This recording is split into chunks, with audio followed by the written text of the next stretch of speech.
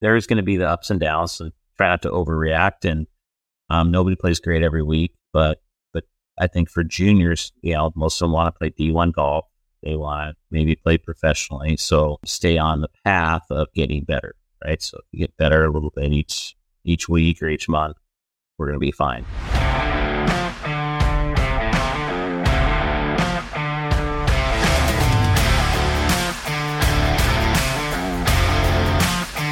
This is The Tournament Code. We appreciate you taking the time to join us today, Rick. We know a little bit about your instruction, seen a little bit about you on Twitter, but before we get to your instruction, everything like that, we'll start a little bit with your playing career, not just your professional playing career. Let's go back to the beginning. Tell us how you got into the game of golf. Well, my father was a real good player, still playing. He's 90 years old. He introduced me to the game. I started out caddying for him.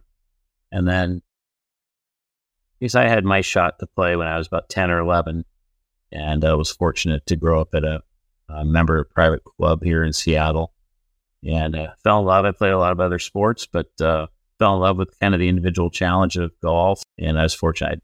I kind of experienced some rapid improvement, picked up the game pretty quick, and was off to the races. Very cool. As far as like getting started, you said you got good fast and improved quickly. Were you taking lessons at that time, or was it just something that naturally happened? And when did you start playing actual tournaments? Yeah, our head golf professional, Ron Hagen, basically, he gave me a couple lessons, showed me how to hold the golf club, and that's back in an era when not so much the club outside the hands, but just toe up to toe up, kind of half swings and things like that, and learned how to hold the club properly and play a lot of golf. And I did start competing just within a year and a half, 2 years, and when I was 12, I won the Seattle City Junior Tournament in my age bracket, and went on from there. What were some of the other competitions that you played in? I know today it's all about the AJGAs and other tours like that, but what were kind of the junior tournaments that you played in? Yeah, so being out here in Washington State, we had Washington Junior Golf Association was actually established about the time I got into it. So I was one of the first state junior champions. American Junior Golf Association back then was just starting, believe it or not, and it was kind of more in the Southeast and hadn't made its way around the country. So I never played in an AJGA tournament. So my schedule basically was a summer schedule. It wasn't year-round tournaments. It was summer, so it was we had 4 what they call sub-district tournaments through Washington Junior Golf Association, and then a district championship, and then our state championship. And then try to qualify for the national junior stuff, US Juniors, PGA National Junior, which I happened to win when I was 16. So anyway, so it was compared to the kids I work with now who are playing year round and playing tournaments all year long, it was quite different back then. I'm sure it's a different competitive landscape now, and a lot of kids specialize young right now. When did you figure out that this was what you wanted to spend your life doing? Because you ended up going on to BYU and playing a decent bit there and winning a bunch of stuff in your time. Yeah, I played other sports. When I got to junior high school, I started doing a little bit of bench sitting in basketball. So that was probably, I was a decent athlete, but that wasn't probably my future. And pretty good baseball player, played that up through, I was about 13 years old. And so I, as far as that kind of early specialization thing, I stayed athletic and played other sports. And it was about that age when the success I was having I started fantasizing about doing some big things, playing the game, and was having the kind of success that sort of supported those dreams. So when I was about 13 or so, 14 years old, that's when I, started, like every kid, imagining playing at the Masters and doing all those big things. Around the time that you won the National Junior PGA Championship, did you view yourself as one of the best juniors in the country, or did that success come as a little bit of a surprise? No, I think I was very confident, and I was fortunate to have the success to kind of back it up. So there was, it's tough because the track I had, which was kind of just jumping from each level to the next level, no problem, and kind of pretty straight line of improvement. And, I know it's not typical for most, but, I kind of wanted every level, every age group, and kind of all the way up to when I got on tour. So easy to sort of have the confidence stepping into the big arenas. So whether it be national junior tournament or even first time playing at the Masters as an amateur, I kind of showed up. I didn't share with anyone, but feeling like I had a chance to win the darn thing. So it's like, I don't know how you manufacture that stuff, but I was pretty confident. So what were some of the things that you would attribute that, linear progression to throughout your whole career? Yeah, I would say that at that stage, it happened later, but at that stage, I didn't have the interference of too much information or competing ideas. And the game was real simple for me then. It was about hitting golf shots. And I grew up on a golf course, hilly, trees, slope greens, all sorts of different things. So I think that environment sort of just the challenges it presented. And without a driving range, so I played a lot of golf. I think that variability, adaptability, all those different things, I didn't feel like there was a situation I wasn't going to be ready for. Just learned how to improvise. Obviously, I developed skills to pull that stuff off. Absolutely. One of the things, we'll jump a little bit ahead, just talking about what you do now. You're an instructor now, and we'll talk more about that. But that ability to adapt and improvise, is that something that you work on with your students? And if so, how do you try to help them get that? Well, the first and most important thing is getting them out on the golf course. And, it's still a challenge in this game, right? That pandemic and post-pandemic boom hasn't helped. Golf courses are just jammed full with players. So certainly getting on the golf course a lot is something that I preach.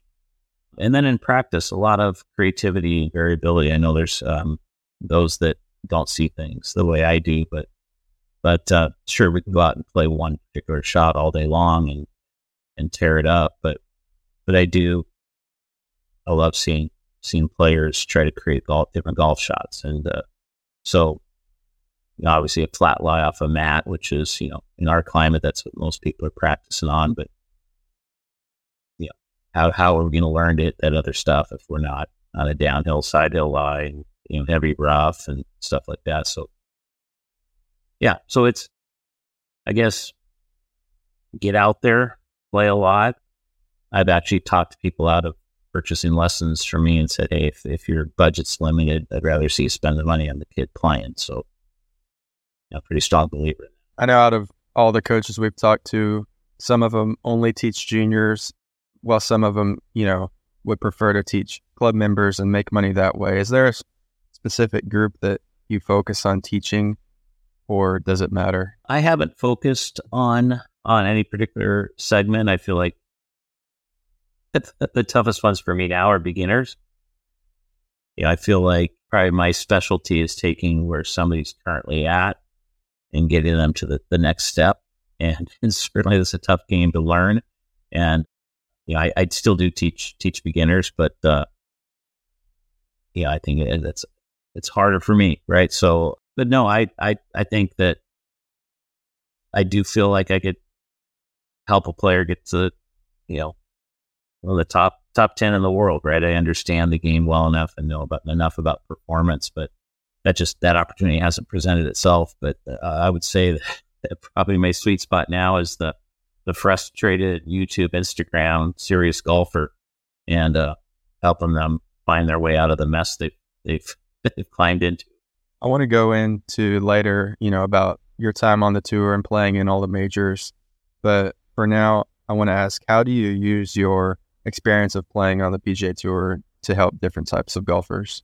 I think probably at its core is that mistakes I made, right? Try to save people from going down the path that I went down later in my career. But I feel like I've been curious to understand try to figure out how I did it. That I could ask that question, like why you were, because I had that success. A great question. But just to understand the fact that I played at a high level helps me to understand that there's more to it than, forearm externally rotating and whatever else, right? That, those things all matter. I'm a swing coach, but there's a lot of different stuff to look at that's won golf tournaments and made a ton of money. So I just feel like having played at the high level with a kind of a bowed left, a wrist inflection at the top, we call it now, but that I thought was a wart and at the time. And then now I realize, well, that's one way to do it. So I just think that knowing that it's a complex organization of a lot of different things that lead to good scoring. And I feel like I understand what those are because I played at a high level. Absolutely. Let's talk a little bit about, you said things went wrong later in your career and you found yourself down a road that maybe you didn't want to be going down. Before we talk about that, let's talk about early in your career. As far as like college goes, you went to BYU, you were a 2-time All-American there. You played in the Masters and the US Open, I believe, and I think you were low am in both of those. Tell us a little bit about your college to early pro career progression and kind of the way things went for you. Yeah, so I had the successful junior career and then chose to go to BYU at the time. This is back in the early 1980s. Oh my gosh, time ago. But at that time, BYU was perennially in top 5 ranked teams in the country, right? Pretty much a powerhouse.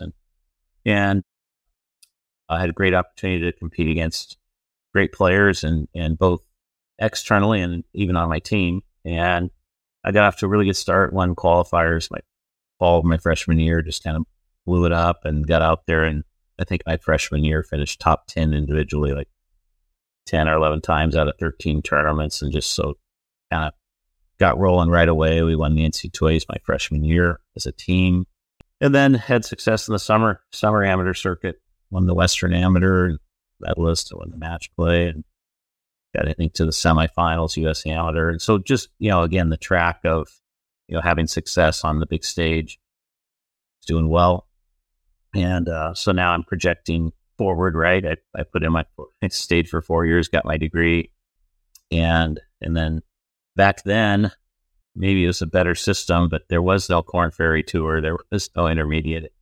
Q School was directly to the PGA Tour, and I missed my first year.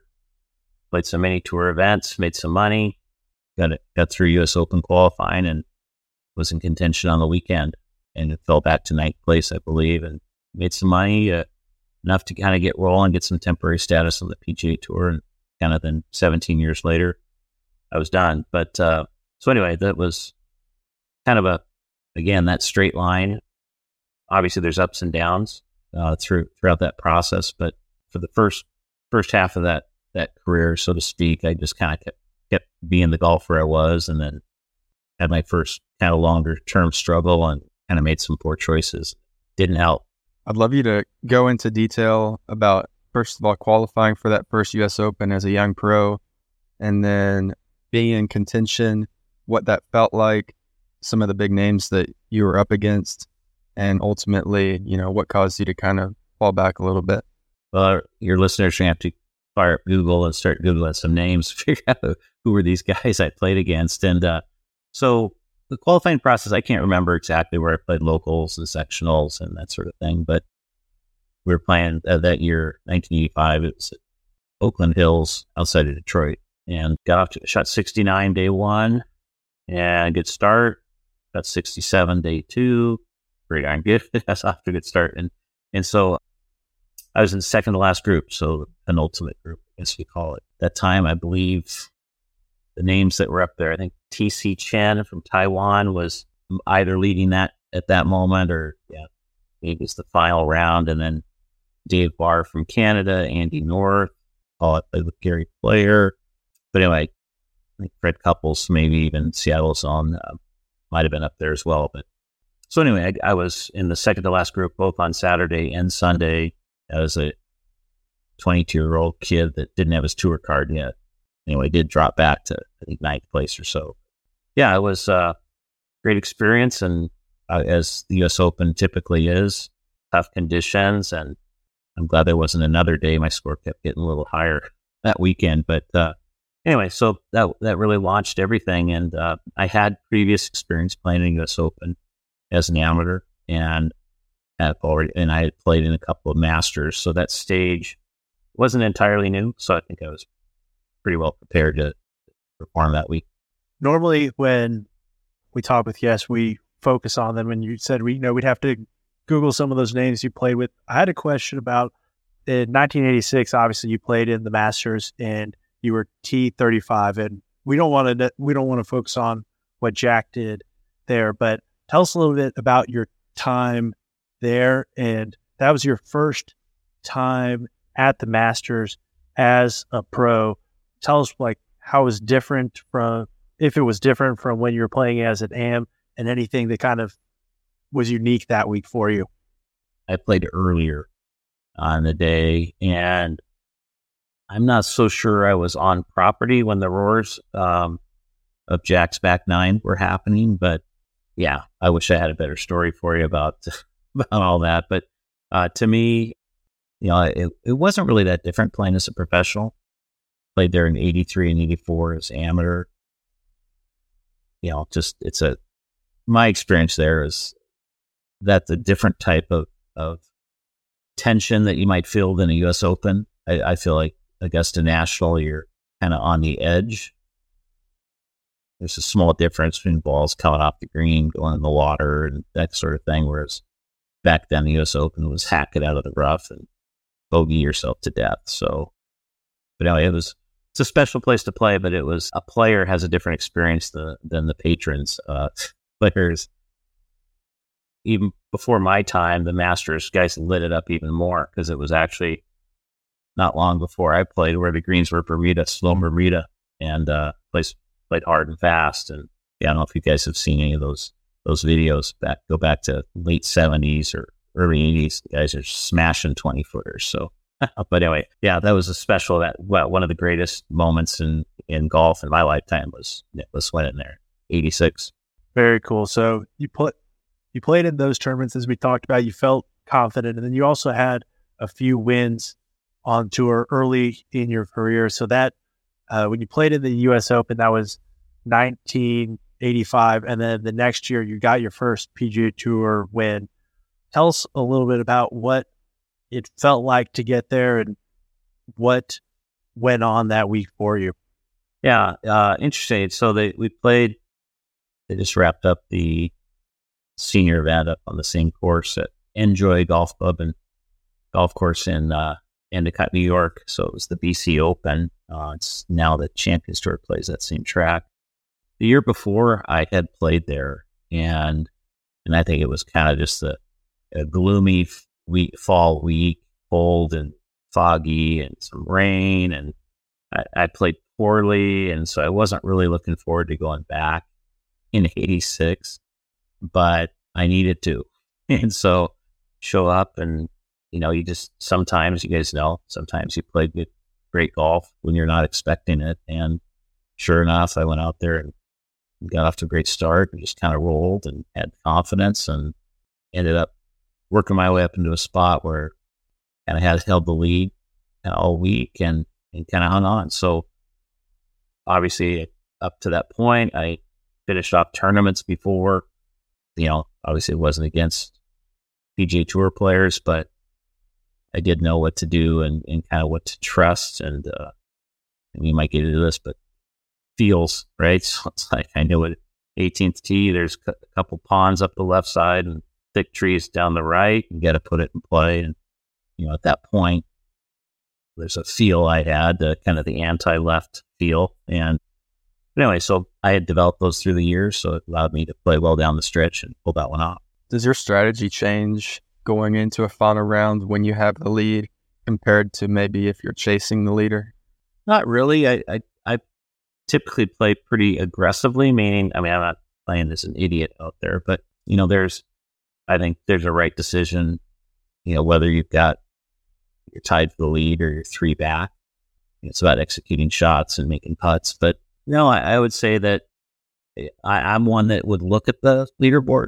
Some people, I guess, it doesn't make any sense in the world to me. You wouldn't look to know where you stand in a tournament, but there's great players that supposedly do that. But I didn't feel like I'd kick it into gear, but I like to know where I stood. But my I'm not going to change anything about what type of shots I hit or how I hit them. And I think that I'm pretty intuitive when it comes to, what's the smart shot to play at the time. Now we've got all sorts of stuff to help folks with that, and the course management, analytics, and everything. But I think I pretty much did everything by today's book. As far as the feels go of a final round, obviously going to be very nervous, have a lot of adrenaline going. What were some of the things that you did to harness that? Yeah, I think that I'd remind myself that hey, it's not the end of the world, so to speak, right? Having some perspective. Obviously, it's a big deal. That's something that nobody needs to tell us, right? You guys have played competitive golf. Nobody needs to remind you that this shot matters or this round matters. We certainly have. I think we're more well informed now when it comes to mindset, heart rate, brainwave activity, all that different stuff. So today's players are certainly benefiting from sort of all the training we can do now. But I think that I had a balanced life. I had priorities in my life other than just golf, but that's not to say there weren't times when the heart's racing and everything else. And I think that in order to manage that and I still use this in my coaching today for every player. Obviously, the tournament player, it's more applicable, but that you're going to have to execute golf shots when you're scared, when your heart rate is high, and much as we work on that. So I typically try to build from a technical standpoint, somebody's golf swing to the point where, they can be scared to death and the tidal wave of emotion comes rolling through and they can put it in play. So I think I was always pragmatic in that way. And so I was pretty prepared to execute good golf shots, even though I was scared to death. Executing good golf shots under pressure is tough. And as you said, you did it well there, but you mentioned that later in your career, you felt like you went down the wrong road. Tell us a little bit about what road you feel like you went down and the results of that. I'll get the years mixed up, but I had a stretch, first extended slump, let's call it, a stretch where missing most, if not all, the cuts, and it went on for a longer period of time than I ever experienced before. And I mentioned Ron Hagen was the local pro, showed me how to hold the club, and had a few lessons from him, but I'm many years removed from that at that point. And sure enough, somebody says, well, you need to go see so-and-so, and so I decided to, fly across the country and spend time with a new coach, a new swing coach. And when a player is playing poorly, they're very vulnerable, right? I mean, it's like, we're all ears, and our self-confidence is low. We're not believing in things we did in the past and the whole thing. And so I bought into changing my backswing and changing wrist position at the top of my swing. And that was a long, arduous process where I worked so hard, and it was a matter of quite a few months working on it.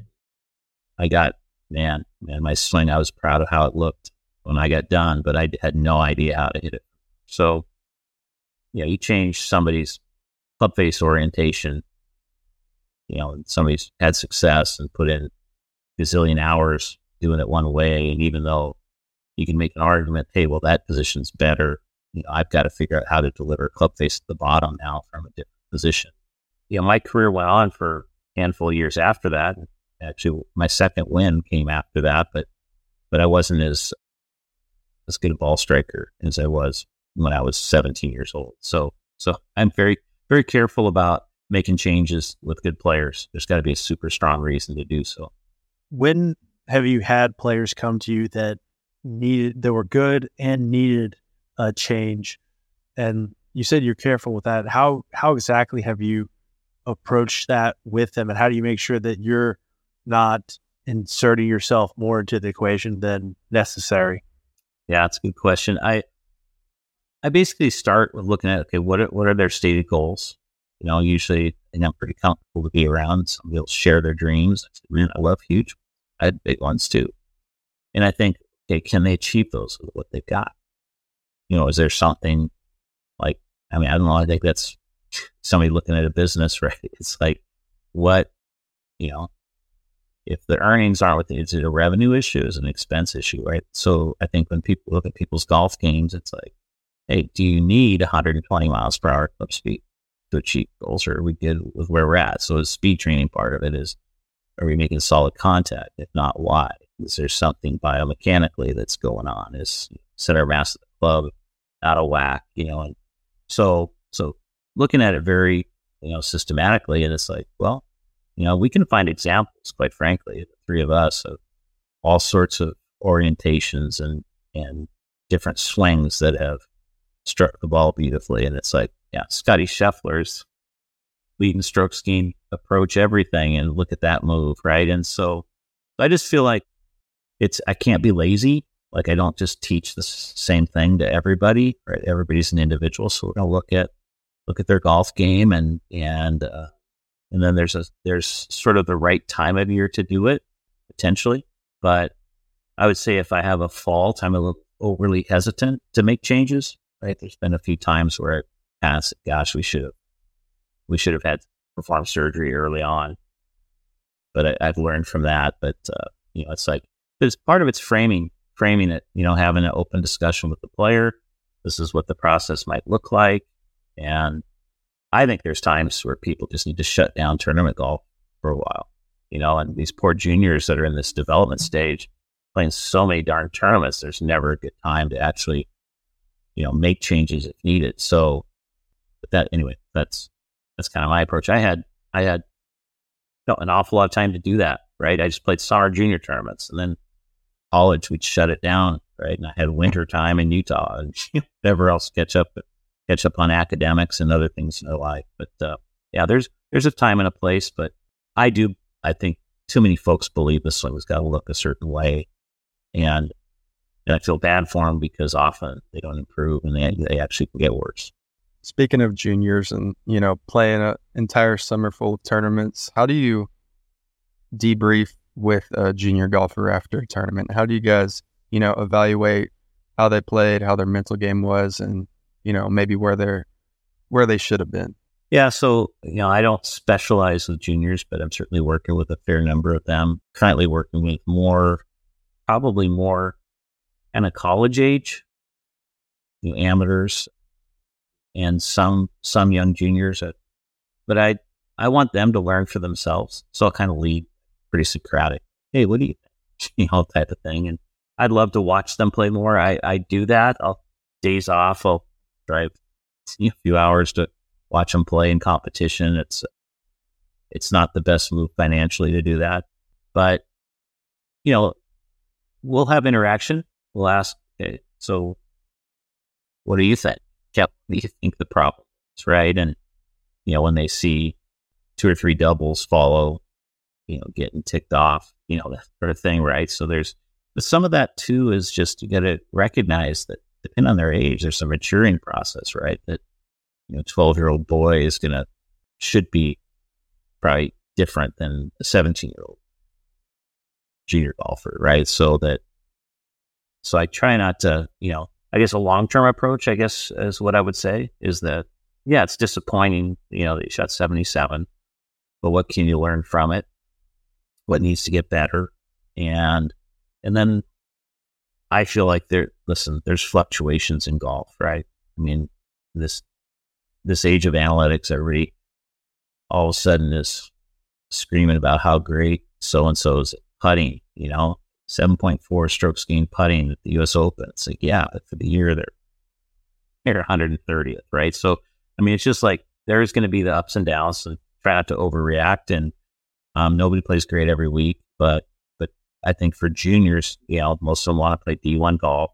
They want to maybe play professionally. So stay on the path of getting better, right? So if you get better a little bit each week or each month, we're going to be fine.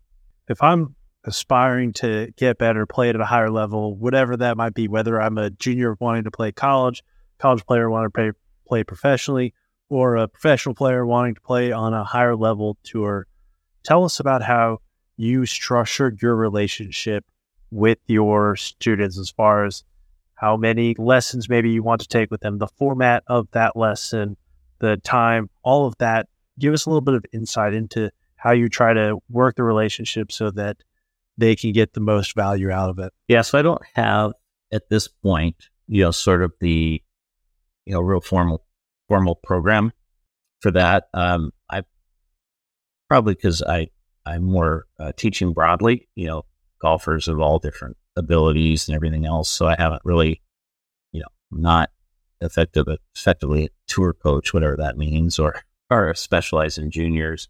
So I don't have, the junior academy where kids lined up, 4 at a time and all that. One day I might, but so it's we'll have our sit downs and discuss what works.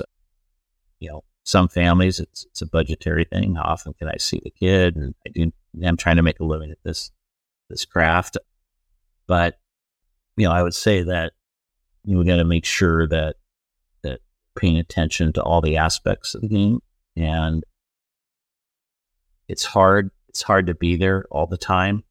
And in this age of specialists, that there's a lot of juniors that might feel like they want to see somebody different, or I should say the parents want their kids to see a specialist for certain things. So when that's the case, I try my best. I use the Coach Now app, but to try to pull everyone together so the communication is clear. So let's say swing coach is suggesting a change before the tournament, and the sports site doesn't know about it. And, whatever you can get people twisted up, but I kind of serve all those roles for most of my clients. I've been trained in most of those disciplines to some depth, and just simply I'm kind of out here, not on an island, so to speak, but Seattle, Washington is not, the center of the golf universe, but I'm just, I feel like it all works together very holistically, and that swing changes affect kind of mindset that affects, obviously if our bodies aren't healthy or not strong or not mobile, it affects us. So it's but I work with back to your question, I would say that competitive players, it's a very, very individual kind of case by case thing. Some of them don't need much help at all. Quite frankly, I just need to say, hey, you're fine. Go play. Going back to the scheduling thing that we were talking about, if I was a junior golfer or even, a college level player or a professional golfer, and I came to you and I have all these tournaments lined up, 10, 15 tournaments for the summer, what would you dial me back to? How many tournaments do you think would be ideal to play? I'd say if you're rocking and rolling and it's like you just lighten it up. We've got a young gal up here, Angela Zhang. I don't work with her, but she's 14 years old. She'll be playing in the U.S. Women's Open. She's winning everything as a junior and as an amateur in this area. It's like, keep going, right? If you're a junior listen, you're not good enough yet. And you're better off playing no tournament, than 10 or 15 lousy. I mean, I don't know. I think some people need reps to play in tournaments, but now you're affecting confidence as well as you're not getting any ranking points or whatever. So it'd really be situational, but I would say that when are you going to get better?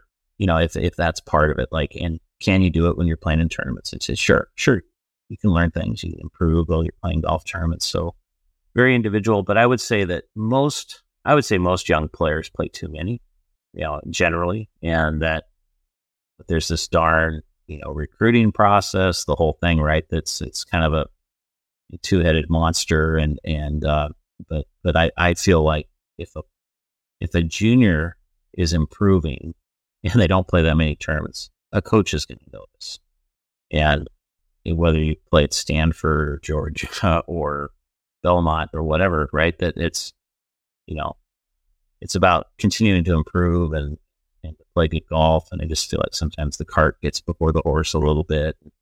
Families just spend all the money flying around the country to play junior tournaments and playing poorly. And I just feel like, developing as a player is way more important during that phase than acting like a tour player playing tournaments all year long. And what would you say the most important things to do in order to develop yourself as a player are? Well, I think that I want players to be able to think internally as to what's going on rather than now to ask a coach. as far as, what do I need to work on, or, that sort of thing. I'm certainly, I know more than most of them, but I think that I'm all about developing the individual and sort of working my way out of the job. And so being aware of, hey, do I have the shots around it? I mean, even, you can use an app to tell you where you stand, as far as, how you're performing. But I think just look around. Is there some other kid that's, a better putter than you, or is there somebody else that, hits approach shots better or wedge shots or whatever? But I think maybe helping the player to understand what the standards are, where they're trying to head. But, again, back to one of my first comments when we got started here is, just gotta play a lot. And I just feel like there's most of us don't have practice facilities where you're hitting Pro B1s off of grass and at good targets with launch monitor, knowing how far it carries, that sort of stuff. I learned all that jazz out there playing golf 9 holes late in the evening, before dark. And yeah, okay, that was 86 yards away, and I hit the, kind of 3/4, 54 degree, and look at my pitch marks, 5 yards past. I know I carried it 90. I mean, it's just right that I just feel like there's a lot to be learned on the golf course, and get out there, play a lot, and pay attention.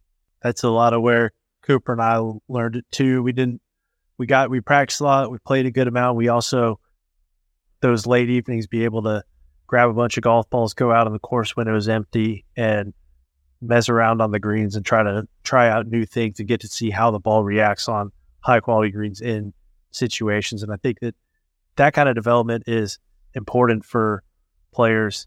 It sounds like, you're passionate about players getting better. You want them to improve. And I think everybody does. And you're passionate in part about putting yourself out of job. You want them to be able to not necessarily need you because you want them to get that much better to where they can help manage themselves. You want them to be not never come back to you for a lesson, but to be able to help self-regulate, because you don't want them to be out there in a college tournament or out there at a tour event and be like, oh, I need my coach here right now. Tell us a little bit about your philosophy as far as getting them to be self-sustaining to a degree and not always be like, I just hit a 30-yard draw. Oh, I hit 2 30-yard draws. Oh, I hit 5 30-yard draws in a row. I can't stop it. I need to call a coach, and he needs to tell me how to get less flexion in my left wrist to be able to get rid of that 30-yard draw. Yeah, you described it, that you can't phone a friend there on the 5th tee after hitting 3 snap hooks, right? So it's like, whether it's a tournament player, I know that's kind of your guys' focus here, but it's for all players, like helping them to understand what they need to know, not more than, so I think we've got a lot of golfers that know a lot more than they need to know about the golf swing, right? The technical stuff and all the terminology and everything else. But I want them to understand cause and effect. They look up and they see the ball flying a certain way. They've kind of got their troubleshooting section where they, okay, well, is that all club face, or was that path? Did I come over the top, so to speak? Whatever. Well, a decent player should feel the difference between club face just absolutely flipping the heck, left, or, halfway left. Those are 2 entirely different things, and they should be able to feel the difference. So then, okay, what's the, my players, we're going to train them. Okay, what is your counter shot? So, it might be go out. Okay, you normally play right to left. Listen, you're going to go left to right, or feel like you're left to right to get through this round. And so we want them to, it doesn't have to be perfect, right? I just feel like, there's times you kind of hang on and scrape it around, and, the bad days of 71, not a 78. So yeah, I do want them to be self-reliant, but certainly there's times the process goes on. I think that, whether it's you're a fan of a Butch Harmon or a Chris Como, or 2 different approaches, but I think that, coaching, as coaches should be evolving. Like I may have come to the table with, certain skill set or understanding, and I want to expand that. So I'm constantly learning and growing. But I think the player, we need to say, okay, how much do they really need? I mean, right? So people criticize guys like me, former players, that we start coaching. It's like, well, they don't really, and so, or their feels aren't real and whatever else. And I acknowledge that. That's why I've been studying this stuff for 20 years, but feel is all the player really has. It's like when it's time to go, right? You guys know that. That's like whatever. I mean, I go ahead and put a word combo out there, high draw. Like you guys probably both can feel that in your body, kind of the movement, whatever. And so players need to develop that. And nowadays, a lot of young people are growing up with launch monitors, and so everything is associated with numbers. But ultimately, 148, my 8-iron, was that feel like? Kind of stuff like that. So, but anyway, so yeah, the training players to, it's a sport. It's about getting the ball from point A to point B, lowest number of strokes possible. And, when it's time to roll, I'm not a fan of super rigid pre-shot routines, and just, watching some people putt is excruciating. And I just feel like, you have 50 bits of information per second you can process in your pre-foul. What are you going to put that attention on? How are you going to use that? And I just feel like people are, that's their computer RAM. They've used it up and on the wrong stuff. So anyway, game's getting way, way, way too complex. I'm all about science and embracing it, but I think that when you start figuring out all the different aspects, it becomes pretty simple. And you're either a good athlete or you're not. You can hit it solid or you can't. I mean, it's so some of those basic skills are, and then darn it, there's good luck and there's bad luck too. There's people that played their best golf outside of Q school, and it's like, well, good luck. Go try to shoot 61 on Mondays, but it's, a lot of traffic on the highway in competitive golf. But I prefer simple, lots of time playing the game on the golf course. And I'm not always there, but I definitely take my students out on the course frequently. I think that's a really good point. And, obviously, while it's clear that technology has made players a lot better, there's definitely lots of people that are bogged down with too much information. How do you get people to, develop their feels and focus on keeping it simple? Yeah, I think I alluded to it earlier. It's like, try something crazy. How low can you hit that 8-iron? How high can you start it right of flag X and curve it towards whatever? And just, understanding, developing cause and effect. And, there's, I don't know, I think that body track, the launch monitor, get all that stuff and use it when needed. But I just feel like, I'll tell you a little story. I worked with a D1 player, and our first session together, just like so many of those guys, right? Just beautiful looking, perfect swing, and flushing it each time, and hit this high draw 8-iron or whatever. So, okay, can you hit a different shape shot? Can you hit it kind of low and hold it, or feel like hitting a low fade? Well, I can try it. Hit it perfect. I said, well, how far do you think that went? I had no idea. Right. So, I mean, there's just, in this day and age, these great golf swings, like, get on that golf course. I'm not saying you have to work it every different way, but all of a sudden you show up and the wind's blowing 25 miles per hour. What are you going to do? Do you have a low shot against the wind or ride the wind? And I just feel like there's a lot of folks learning in studios, and then, it's not a science project all the time. You've got to get out there, and you're going to go out in the wilderness, or give you a pocket knife, and there's bear and everything else. So, I'll see you in 2 days. Survive. You got to survive with, you got your golf clubs. You don't have track with you. You can't video your swing. So, but just, I'd say, different shots, hit different shots, and you may or may not use them, but I just feel like it heightens kind of a cause and effect, club face awareness. I'd say that club face is king. They're the best players in the world. The ball strikes the center of it, and they deliver it pointed in the right direction. So sometimes in training, everybody's thinking about the stuff behind the ball instead of in front of it. And there was years ago, David Fehr had a studio program and had guests in there, and he had 3 of the Harmon brothers in there. And they were all discussing golf swing and everything else. And at the end, as they were wrapping up, Fehr said, okay, so let's just settle it once for all. Who's the best coach? Kind of figuring they'd argue which one of the 3 of them. All 3 of them in unison set the golf ball.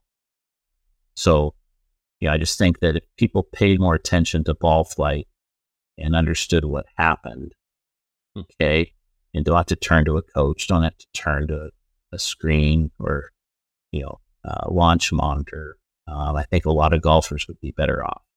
So that sounds very old school.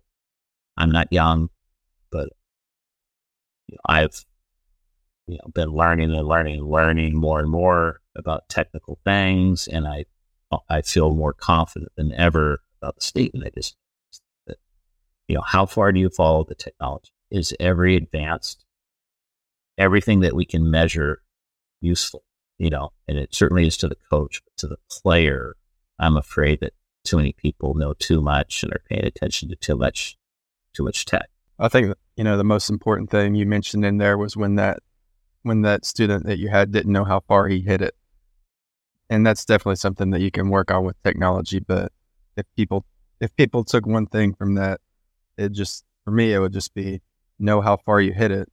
And if you do that, then you're not going to get in too much trouble.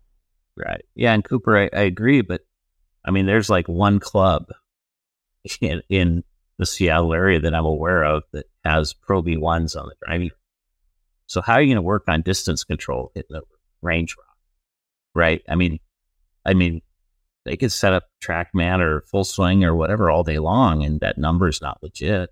You go to people want to do TrackMan combines. That's a waste of time. It's like, well, you got to go on the course. Right. Exactly. So that's my point. And pay attention out there. You got your rangefinder, whatever you're using. And, but I just think that people, unfortunately, like our training grounds are just not set up, typically to learn that skill you're talking about, which is how far do you hit it?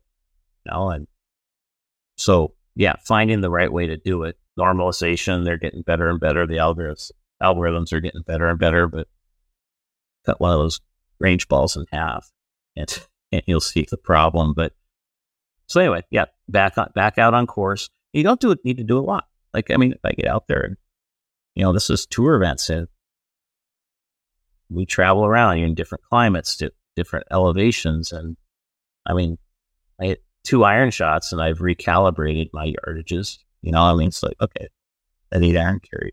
This is back in the day, right? We weren't getting 170 yard 8 irons, but within 2 holes, the first morning practice round, I kind of knew what my yardages were. So, and that's just from playing and paying attention and that sort of thing. But it's those are important skills. And where I teach, every afternoon, every single spot, every mat is full. People are hitting balls, right? And you go to the short game area and there might be 2 people, nobody on the putting green, and the first tee's wide open, so it's like, there's a cost, it's expensive to play at this particular facility, but the fact of the matter is too many people think they're going to find it, hitting off a mat, get 200 balls off a mat. There's a time for that, but somebody wants to play good tournament golf, and that's what you guys are all about. Got to get out on that golf course as much as possible. And if that means you're out there till dark and that's the opportunity, show me you care, get out there and do it. Absolutely. Well, we appreciate you taking the time to join us, Rick. The last question we ask every guest is the same. And for you, it's going to be a 2-parter. So the last question is, if you go back to yourself as a junior golfer and tell yourself just one thing, what would that one thing be?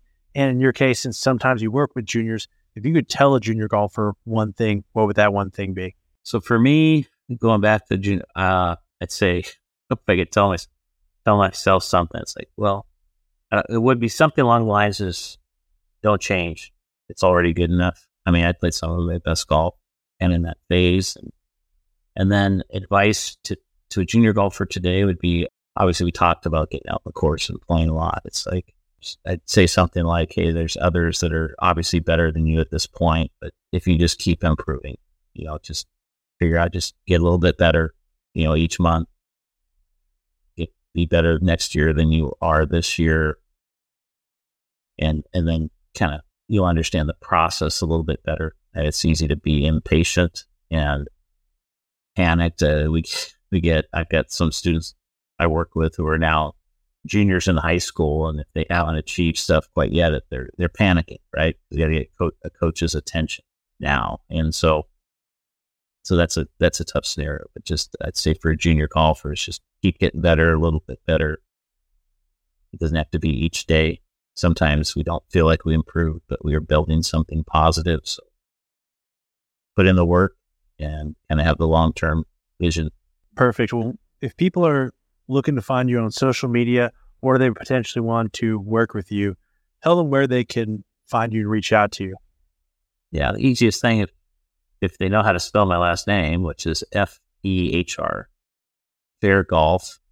So fehrgolf.com is the website, and that's my handle on Instagram and Twitter. So yeah, I primarily teach in person here in the Seattle area at the golf club at Newcastle, but I do have some remote coaching options for folks who don't live nearby that want to connect. Perfect. Be sure to give Rick a follow, and that if you're listening to us on Apple Podcasts or Spotify, please subscribe and leave a rating. If you're listening on YouTube, please like and subscribe. This helps us get our message out to more people. And if you're trying to find us on social media, you can find us on Instagram at The Tournament Code and on Twitter at Tournament Code. As always, we appreciate you taking the time to join us. Look forward to diving in deeper to what it takes to play elite tournament golf.